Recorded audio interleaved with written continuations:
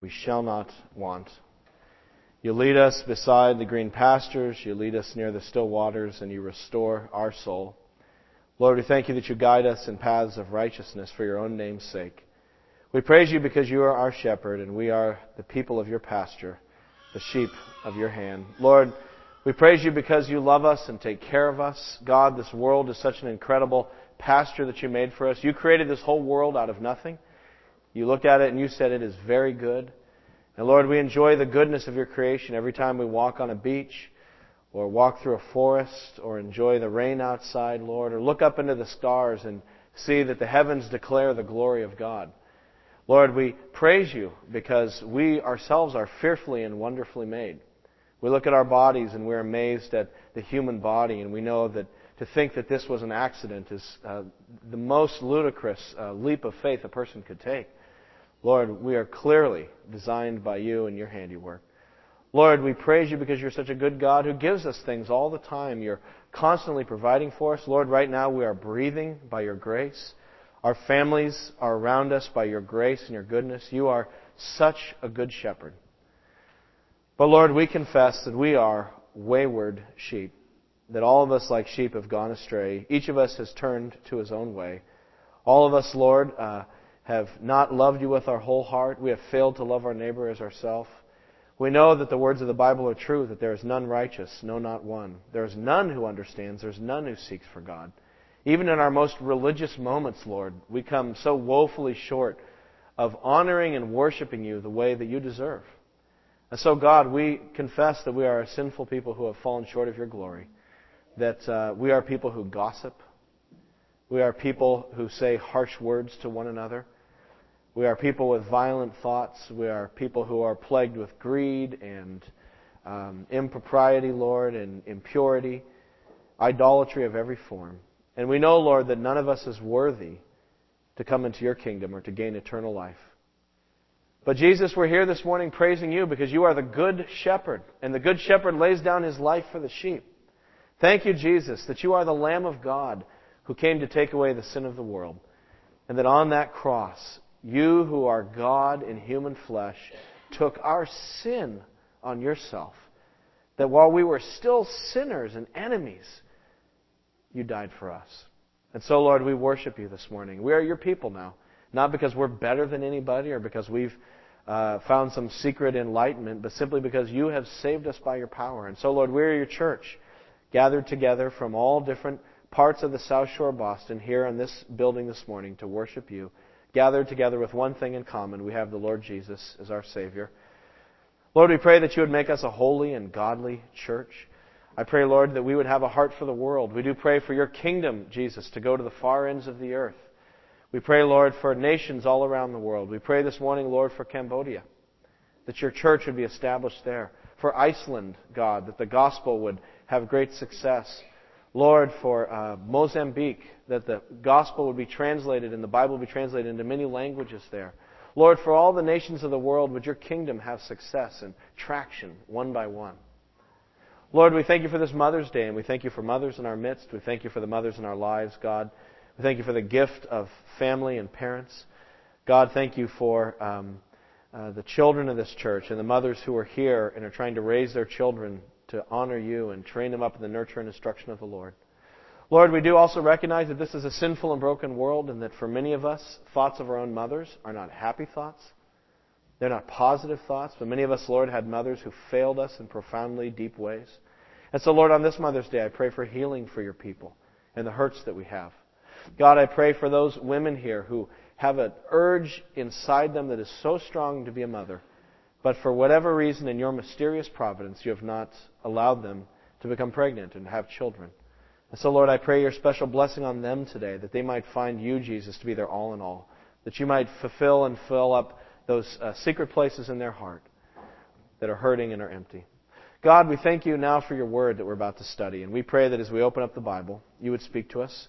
We believe that the Bible is the inspired word of God, that all Scripture is God-breathed, that it is useful for teaching, rebuking, instructing, and training in righteousness, so that we, your people, can be thoroughly equipped to do every good work you call us to do.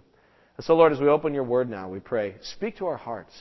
The last thing we want to do is just go to church to go through motions of worship and to be professing you on the outside but have nothing going on in our hearts. We want to be real Christians, not hypocrites. And so, Lord, we pray that as we open your word, you would speak into the secret places of our heart that no one else knows, but that you can see as plain as day. So, Lord, speak to us now through your word. We pray this in the name of Christ, our Savior. Amen.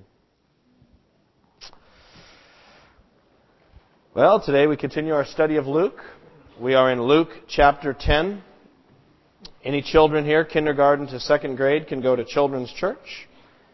Would you open your Bibles to Luke chapter 10? That's on page 1027. If you're using a pew Bible and you're a little rusty, page 1027. Luke chapter 10.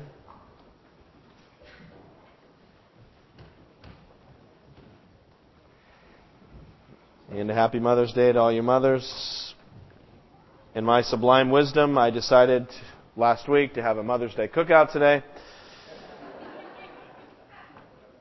So, it's probably my fault that it's raining the way it is. Luke chapter 10. Today we're going to study verses 1 and 2 of Luke chapter 10, but I'd like to read a little more than that. I'd like to actually read the first 25 verses or so, just to set the whole story up, because we're studying the first part today of a longer story about Jesus sending out disciples to proclaim the good news. So even though we're studying just the first few verses, I want to kind of put the whole thing in context for you. So it's an interesting story. This is the story in the Gospels of the sending out of the 72. So let me just read it and you can follow along in your Bibles. Luke chapter 10, verse 1. After this, the Lord appointed 72 others and sent them 2 by 2 ahead of him to every town and place where he was about to go. He told them, "The harvest is plentiful, but the workers are few. Ask the Lord of the harvest, therefore, to send out workers into his harvest field. Go! I am sending you out like lambs among wolves. Do not take a purse or bag or sandals, and do not greet anyone on the road. When you enter a house, first say, 'Peace to this house.' If a man of peace is there, your peace will rest on him. If not, it will return to you. Stay in that house, eating and drinking whatever they give you, for the worker deserves his wages. Do not move around from house to house. When you enter a town and are welcomed, eat what is set before you. Heal the sick who are there and tell them, 'The kingdom of God is near you.' But when you enter a town and are not welcomed, go into its streets and say, 'Even the dust of your town that sticks to our feet we wipe off against you. Yet be sure of this, the kingdom of God is near.' I tell you, it will be more bearable on that day for Sodom than for that town. Woe to you, Chorazin! Woe to you, Bethsaida! For if the miracles that were performed in you had been performed in Tyre and Sidon, they would have repented long ago, sitting in sackcloth and ashes. But it will be more bearable for Tyre and Sidon at the day of judgment than for you. And you, Capernaum, will you be lifted up to the skies? No, you will go down to the depths. He who listens to you listens to me. He who rejects you rejects me. But he who rejects me rejects him who sent me." The 72 returned with joy and said, "Lord, even the demons submit to us in your name." He replied, "I saw Satan fall like lightning from heaven. I have given you authority to trample on snakes and scorpions and overcome all the power of the enemy. Nothing will harm you. However, do not rejoice that the spirits submit to you, but rejoice that your names are written in heaven." At that time, Jesus, full of joy through the Holy Spirit, said, "I praise you, Father, Lord of heaven and earth, because you've hidden these things from the wise and learned and revealed them to little children. Yes, Father, for this was your good pleasure. All things have been committed to me by my Father. No one knows who the Son is except the Father, and no one knows who the Father is except the Son, and those to whom the Son chooses to reveal him." Then he turned to his disciples and said privately, "Blessed are the eyes that see what you see. For I tell you that many prophets and kings wanted to see what you see, but did not see it, and to hear what you hear, but did not hear it." You know, there's a common stereotype of Christians, especially of evangelical Christians, I think, And that stereotype is that, to sort of put it in common language, that Christians are the kind of people who are always trying to shove religion down your throat. It's an interesting stereotype. The picture is sort of a very dogmatic, closed-minded, preachy person who's always shoving their faith in your face. Their transmitter is very big, but their receiver is very small. And they do a lot of talking, and they don't do a lot of listening. And if you don't listen, well then, they don't care. They just want someone to listen to them preach away. And where do we get this stereotype? Why is that? Maybe you've heard it. I've heard people think of Christians that way. And I suspect part of the reason has to be that, sometimes it's true. Haven't you met Christians who are like that? I have. Who are just very abrasive. Their style is very aggressive and confrontative, and you don't get any sense that they really care about the person to whom they're speaking. So I think sometimes Christians have brought that on themselves. But my suspicion is that's probably not the main reason for the stereotype, even though there has to be some of that out there. I think the main reason for the stereotype is that our culture has shifted in its understanding of truth. We've been what many people call become a postmodern culture. And when it comes to truth, that means that we have a view known as relativism. Relativism is the idea that there's no absolute truth. There's nothing that's true for everybody. There's just your personal truth and my personal truth. And what's true for you is not true for me. And they can be totally opposite, but that's okay in relativism. Because truth and relativism is just kind of a personal opinion or preference or taste or style. And this is certainly true when it comes to matters of belief and religion and theology and God. People believe that the truth is just something that's theirs, and it's okay if someone believes the opposite thing, and they're both true in their own ways. People believe these sort of contradictory things. And so people reinterpret Jesus under postmodernism. In fact, I've even heard the argument put forth that Jesus would be against evangelism. And here's how the argument goes. It goes like this. Jesus was accepting. Jesus loved people. He embraced people. You reached out to all kinds of people. He was very tolerant. Evangelism is intolerant. Therefore, Jesus would be opposed to evangelism. And so you have kind of a postmodern reworking of who Jesus is. And so these postmodernists would say, hey, Christians, the world would be helped if you would just shut up and do more nice things for people. Stop talking and just help people. And there might be a little truth to that sometimes. What's the point of our words if we're not backing it up with our lives? So what are we to do with all of this? And I think this is a challenging topic for us, how to share our faiths in a postmodern context. And that's why we come to Luke chapter 10, is why I bring this up. Because Luke chapter 10, as we just read, is all about Jesus sending out more disciples to proclaim the kingdom of God. He already sent out the 12, if you remember, if you're here a couple months ago, we studied that. Now he's upping the ante. Now he's sending out 72. So he's cranking up the evangelistic efforts, not reining them in. And so as we look at this, it's a good time to ask the question, what did Christ teach? Because our opinions on evangelism, if we truly are Christians, need to be shaped by Christ.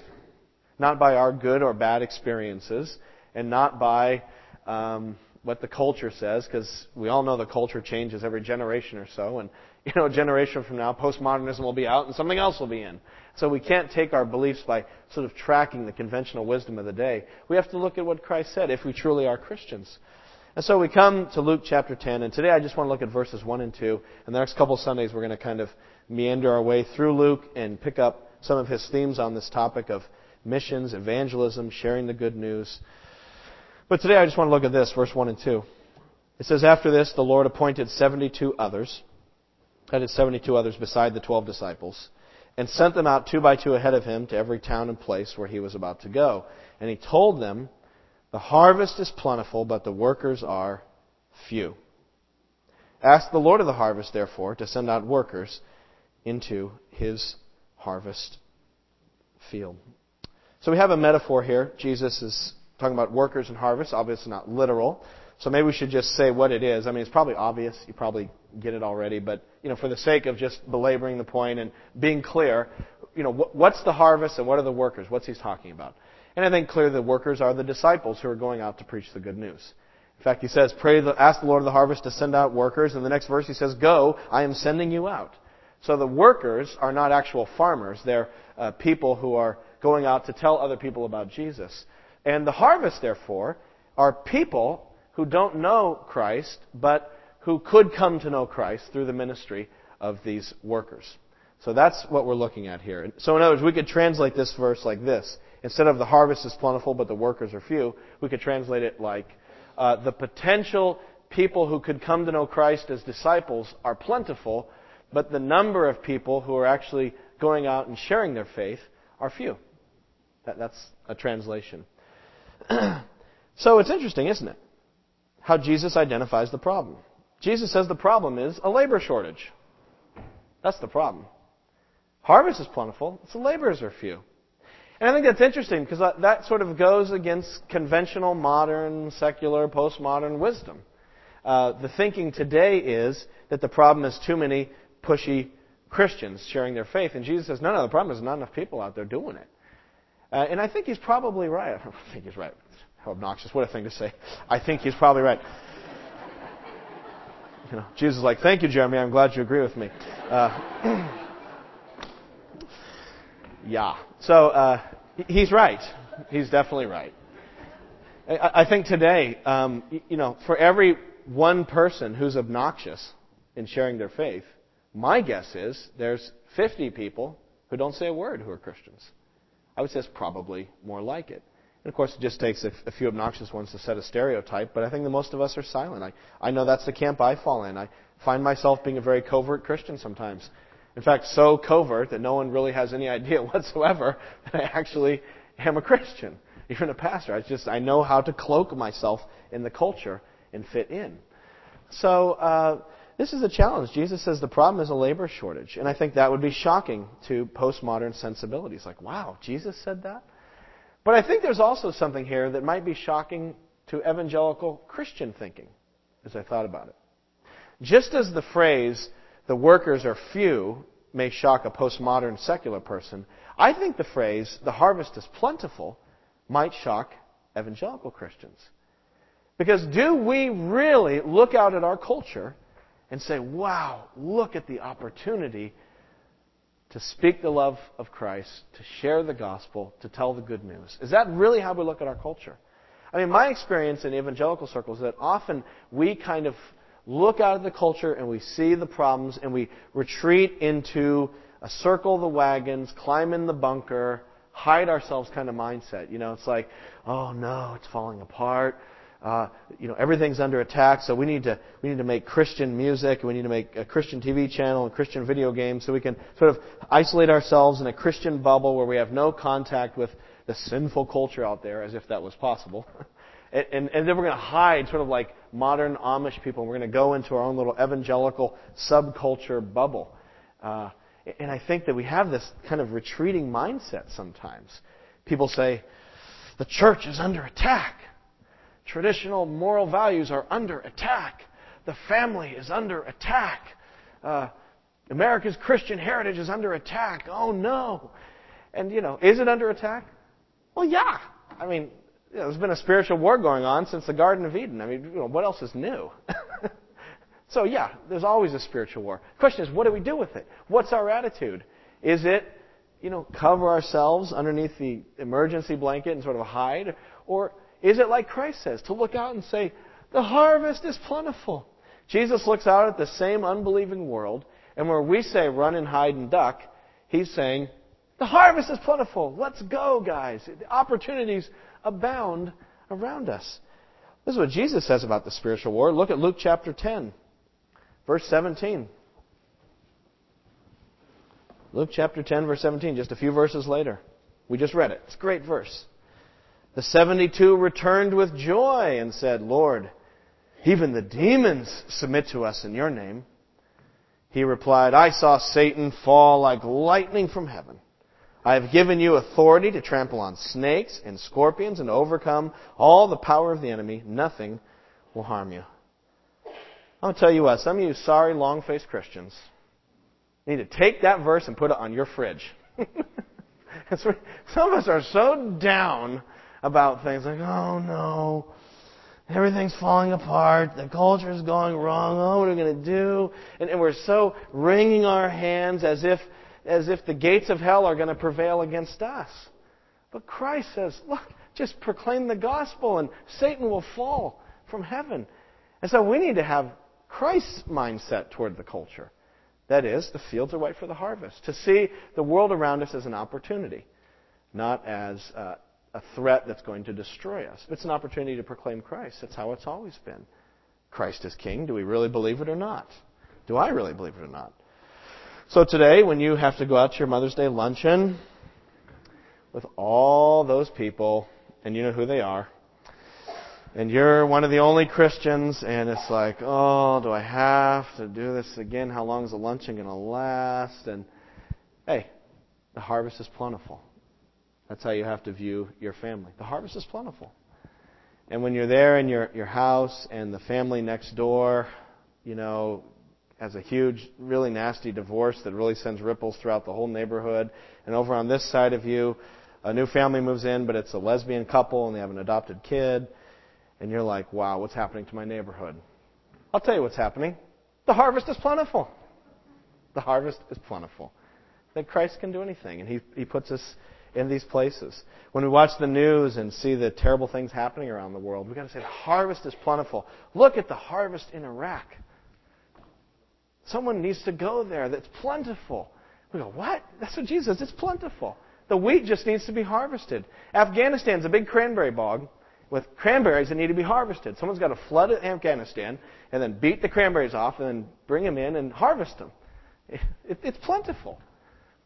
And I just think that sometimes that attitude is just not found in my own heart as I look at the world around me. And instead of being hiding in a bunker, we need to have this bold heart that Christ had. The harvest is plentiful. The problem is lack of laborers. The laborers are few. So the question is, what do we do to solve the problem? What do you do if you're a worker in harvesting apples or corn or something, and you look out at the field and all the fruit that needs to be harvested, and there's just 5 of you there, and there's all these acres and acres, and the 5 of you say, what are we going to do? There's no way we can harvest this in time before the frost hits. And so what do? Well, you go to the boss and you say, look, sir, we don't have enough workers.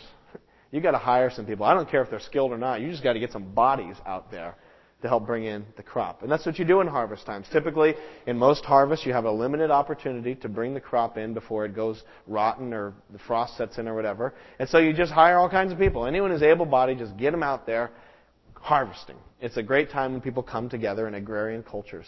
And so that's the idea here. We have to ask the Lord of the harvest for more workers. That's the solution. That's the solution. So the answer to evangelism and missions, the secret behind it, the power behind it is prayer. We have to pray. It moves forward on prayer. God's kingdom is a supernatural kingdom. Salvation is a supernatural thing. No one ever became a Christian because they were intellectually arm-twisted and argued into the kingdom of God. That's not how people become Christians. It's not because someone persuades them into becoming a Christian. The only reason anyone's ever become a Christian, the only reason I ever became a Christian, or you did, is because God supernaturally opened a person's heart. The Bible calls this being born again, having a new birth, having a new nature, becoming a new creation. There's lots of different images used in the Bible. But the idea is the same, that God has to open my heart up, rescue my heart from its sinful inclinations. And when God does that, I'm now free to believe in Jesus. So that can only happen by God's power. You can't do that with some church program or some argument. That's got to happen through God working in someone's heart. And that's why we need to pray. That's why all evangelism, missions, outreach, gospel proclamation must be bathed and move on prayer. Otherwise it will be ineffective and will be simply man-made, generated kind of stuff that won't last. It has to go on God's power. And I think this emphasis on prayer is also important because I think it protects us from becoming belligerent, nasty evangelists who beat people up with the gospel. Because, I can't convert anybody. God does that. All I can do is love people and tell them the truth about Christ in a consistent, clear way and let God do the work. That's my job. And that kind of, for me it just sort of takes the pressure off. It makes me feel like I don't have to come up with the argument or the saying or the, sort of verbal judo that's going to flip someone over. I just know that it's God that has to do the work. And so it helps us to be loving and kind, to know that God does the work. Our job is simply to be faithful in telling the message of Christ. So we need to pray for workers. The problem, the good thing is the opportunity is great. The problem is labor shortage. Answer, go talk to the boss. Okay, you got to hire some more guys. We need some more people out here harvesting. And let me suggest 4 ways, as we apply this to our lives, 4 ways in which we can be praying for more workers. 4 dimensions or ways to think about it. And I would say the first way is we have to be willing to be laborers ourselves. I think you have to start there. Jesus sent out the 72. He told them to pray. But the point is, He's asking the 72 who are going out to pray. So if we're going to pray for God to raise up more workers, I think we have to be willing to be a worker ourselves. We have to be willing to be harvesters. We have to see ourselves as God's people here on our mission field. Do you see yourself as God's man in Hull or Weymouth or wherever you live? Do you see yourself as God's woman in Abington or Hanover? Do you see yourself as the one who's called to that area? Do I see myself as a person who's called to take the gospel all over the South Shore? And I think it's a mindset I have to get into so that when I go to the gym, when I'm standing in line at Stop and Shop, when I'm getting my breaks done, or wherever we find ourselves in life, we just say, God, if you want to use me today, I'm here. Use my life. And so we're always kind of open to that. That's the way God's kingdom moves forward. I was asked by someone recently. They said, hey, I heard South Shore Baptist Church is, God is blessing it. And they said, what are you doing? What's your strategy for reaching out? What's your program that you're using? And I was like, we don't have an evangelism program. They're like, what? I said, well, actually, we do have an evangelism program. It's just the people. That's my plan. That's my big strategy for reaching the South Shore, is you. Just you being salt and light. I don't know what to do besides that. You can have events. Certainly we need to train you to do that better. But beyond that, if we as a body aren't going out and they're doing it, no slick program or fancy event or, marketing ploy is going to reach people for Christ if we're not the ones who are doing it. I think that's God's plan for evangelism, is each of us being true about who we are in Christ and sharing our faith. So we need to be raised up as workers. We need to be willing to be those who go. I read a missionary story this week. It just blew me away. It was about a lady named Mary Reed. Mary Reed was a missionary to India in the mid-1800s. And while she was there, she visited a leper colony. She was touched just by the plight of these people, the way they were socially ostracized. Her heart just broke for them. She began praying, Lord, do something to reach these lepers in this leper colony. And so she kept ministering in India, and she kind of got sick, and they couldn't figure out what it was. I think she had some numbness, and she had a spot on her face that wasn't healing, some sort of wound or something. So she went to the field doctor. He didn't know. They took him back home. They examined her, and eventually they discovered she had contracted leprosy. And the doctor told her, and apparently as the story goes, as I've read the story, she fell on her knees and praised God, saying, thank you, God. Now I know I am called to go reach those lepers. And she went back to the leper colony. She eventually became the leader of the leper colony, and she proclaimed Christ, and they set up a church there. And at the age of 84, she finished her work. That's being open to go. And I think we have to have that mindset of saying, God, send up workers, starting with me, wherever it is. And maybe it's something exotic like that, or maybe it's just, the guy who bags my stuff at Stop and Shop, who everyone just seems to not even look at. Maybe that's the person who needs the love of Christ today. We need to pray for ourselves. Secondly, we need to pray for our families. Pray for our families. And here I'm specifically thinking that we need to be willing to ask God. We need to ask God to use our family members for His glory and for His gospel.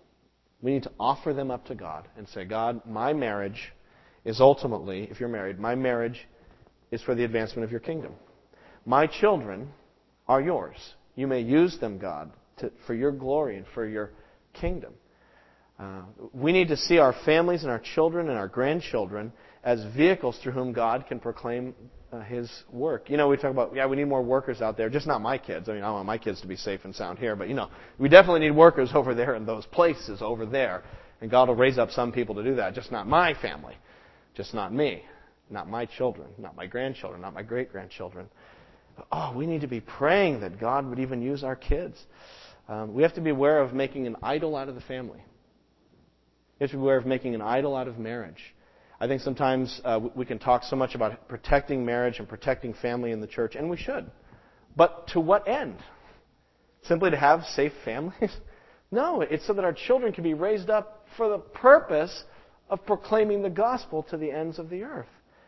And so we need to be willing to raise up our kids. I need to be thinking, when I think about the problems in Iraq, I need to be thinking about my children and saying, God, is my child the solution to the problem in Iraq by bringing the gospel?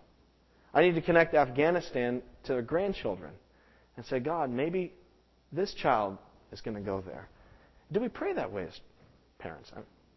I was really challenged by this thought. Someone challenged me with it this week.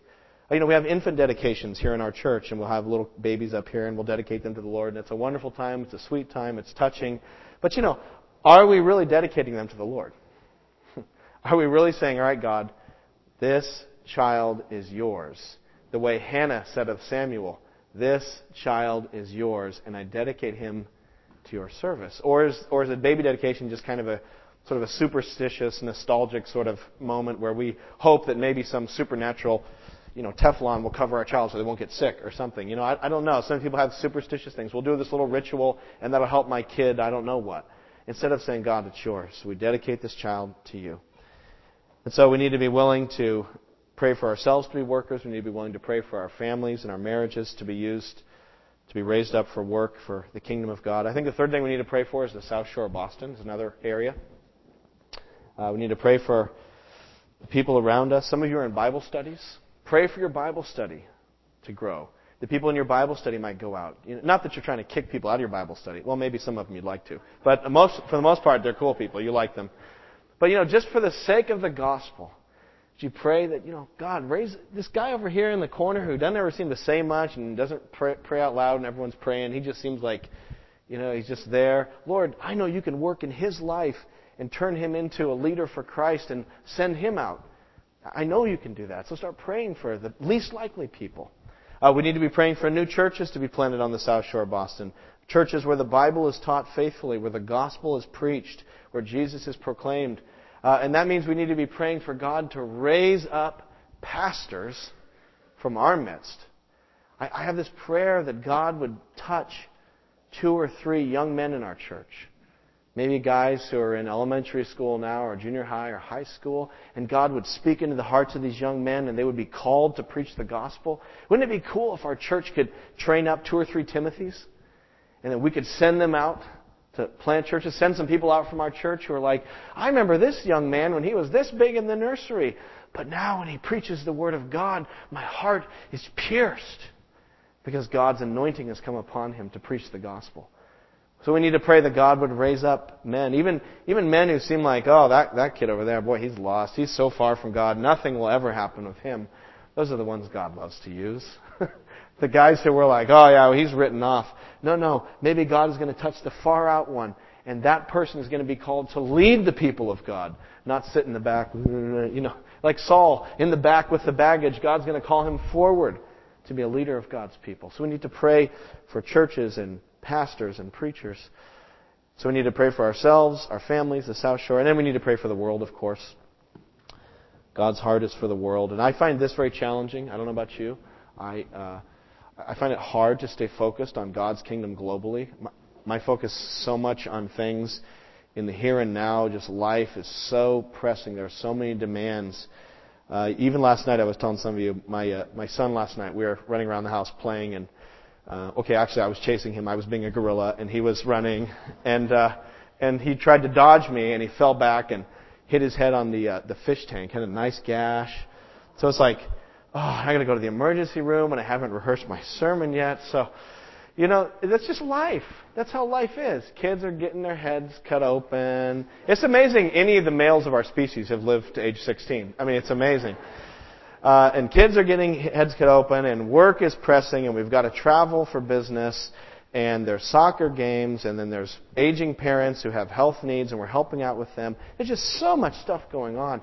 And just to focus on anything beyond ourselves is so difficult. So this idea of praying for the world, I just find it overwhelming. Maybe some of you have this down. I find it overwhelming. And I struggle to keep my eyes focused where God's eyes are focused. His glory filling the whole earth. One of the tools that I'd just like to commend to you is a little tool. You can find it out in the foyer. This is something our missions committee put together this year. And it's free. You can go out and get one. It's a calendar. I mean, it seems like not rocket science. Just do a calendar, and each month put different missionaries we support as a church on there. But this is a great idea. I don't know why we didn't think of this before. I think this is wonderful. I think we should use it more in our church. We use it in my family. When I do my devotions with my kids at night, when I'm home that evening, if I'm not off at a meeting or something, we'll read the Bible, and then we'll pray together. And one of the things we do is we pray for our missionaries. And so I'll say, all right, go to the calendar. Who's our missionaries this month? And this month we're praying for Ken and Lucy Davis in northern Brazil. We're praying for Matt and Grace Dorn here on the South Shore. And we're praying for Mark and Lois Shaw, who are in Kenya, in East Africa. And so we just pray for those people. And my kids are learning to pray for who our missionaries are, and we're learning more about their needs. And the kids go to the map, and they're like, oh, where's Kenya? And so we find it on the map, and we talk about Kenya. And sometimes we get the encyclopedia and read about the country. It's kind of cool. And I think this is something we could use more in your Bible study groups when you meet. All right, who's the missionaries this month? Let's pray for them. Or if you're meeting with the finance committee or the stewardship committee or whoever in the church, we just bust it out. It takes 2 minutes. And look at the missionaries and pray for them. And just a way of our church constantly lifting our eyes off of our problems and looking at God's kingdom work that He is doing, which I just find so challenging to keep in front of myself. Because that's what He's commanded us to do. The problem is there's not enough workers. Plentiful harvest, not enough workers. The solution is prayer. God would raise up workers. And we can pray confidently. We can pray boldly. We can pray with courage and zeal. Because we are praying to the Lord of the harvest. The harvest is plentiful, but the workers are few. Ask the Lord of the harvest to send out workers into His harvest field. He is the Lord. This is His harvest field. Jesus is not out of control trying to fix the world. He is sovereign. His purposes are moving forward. And so we can go to Him confidently and say, you are the Lord of the harvest. Send out the workers. In fact, not only is He sovereign over it, He is the harvester. He is the ultimate missionary. Jesus reveals that God has a missionary-shaped heart. Because God, in His holy heaven, has been separated us because of our sin. Even though He made us, we've gone our own way. And I'll tell you what, all of the human race deserves judgment and damnation because of our sin. Nobody here deserves heaven. Nobody here is good enough for God. But in His mercy, rather than leaving us in our judgment, He sent Jesus as the great missionary. And talk about a cross-cultural journey. From heaven to earth. From the glory of God to the foulness of our sinful humanity. And He came on that long journey to seek and save that which is lost. That which deserved judgment and hell and perdition forever. He sent Jesus to save me. And Christ found me. He is the great missionary. He is the great harvester. So, when we are talking about harvesting, it's not really us who does the work. We just proclaim the gospel. Jesus is the one harvesting. And I just want to tell you today, I don't know where you're at with God, what you think of all this. We've been talking a lot about evangelism, but maybe you're on the other side of the equation. And you're like, you know what, I am so far from God. If God's way over there, I'm way over there. And I've done so many things in my life. In fact, it's pretty amazing. I'm actually sitting in a church and the ceiling didn't fall in on me. And I am not a believing person. I have my doubts. I have my issues. I'm the guy who's so far away. I just want to tell you that even in this moment, if you would open your heart up to Jesus and confess your sin and ask Him to save you, even now He will save you. Because He's still harvesting. He's still harvesting. He's still bringing people into His fold. Maybe you're the guy who's so far away that everyone would just have a coronary if you became a Christian. But you're the one God wants to use to lead His people. Maybe He wants to do that in your life. So you've got to say, Jesus, come into my life and save me and make me a new person. And so we pray with confidence. And we pray. That's how it gets done. It's an overwhelming task. There are 2.5 billion people on planet Earth today who have no access to the gospel. Not just haven't heard the gospel. There are 2.5 billion people who cannot go somewhere in their culture and find the gospel. That's just overwhelming. What are we going to do? And I think the answer is we start by praying. And that's how God works. He works when His saints pray. When His saints come to Him and say, God, we cannot do this. It's overwhelming. Please move in our midst and do something great. That's how the modern missions movement started, by the way. For those of you, just a little sort of missions history. Around 1800 was sort of the beginning of what we call the modern missions movement. All the missions agencies we have today and missions programs, they weren't always there. They started about 200 years ago. And they started in 1806, was the year that most people trace it back to. There was a college, Williams College, and there were 5 students there who were theology students, and they were talking about missions and how do we do missions. And like I said, missions wasn't really done the way we do it now. They're saying, how do we get the gospel out there? And so they're debating this, talking about it. And then as they were talking, it was in the summer, a rainstorm sort of came out of nowhere. And it was very sudden and abrupt. And so they ran for cover as the storm came in. And they found shelter under a haystack. And they stood there under the haystack as the rain was beating in. And these 5 men started to pray. And that moment was so unique and so powerful that it's sort of become known in missions history as the Great Haystack Prayer Meeting. Because out of that prayer meeting, they sensed God touching their lives and calling them to His service. And out of that started coming missions agencies and people being sent around the world. Out of that one prayer meeting, that's how it started, the modernist missions movement. And it came out of these 5 men, and God has done tremendous things so that all this stuff we do today, that we just take for granted, that we have missions agencies, we send it out, started because of those 5 guys asking the Lord of the harvest to send out workers. So when I ask you to pray in your small groups and your stewardship committee meetings and your homes with your families, I'm not asking you just to tilt at windmills and do something that feels kind of nice. I'm asking you to get the ball moving through your prayers, because that is how God will accomplish His work. Let's pray.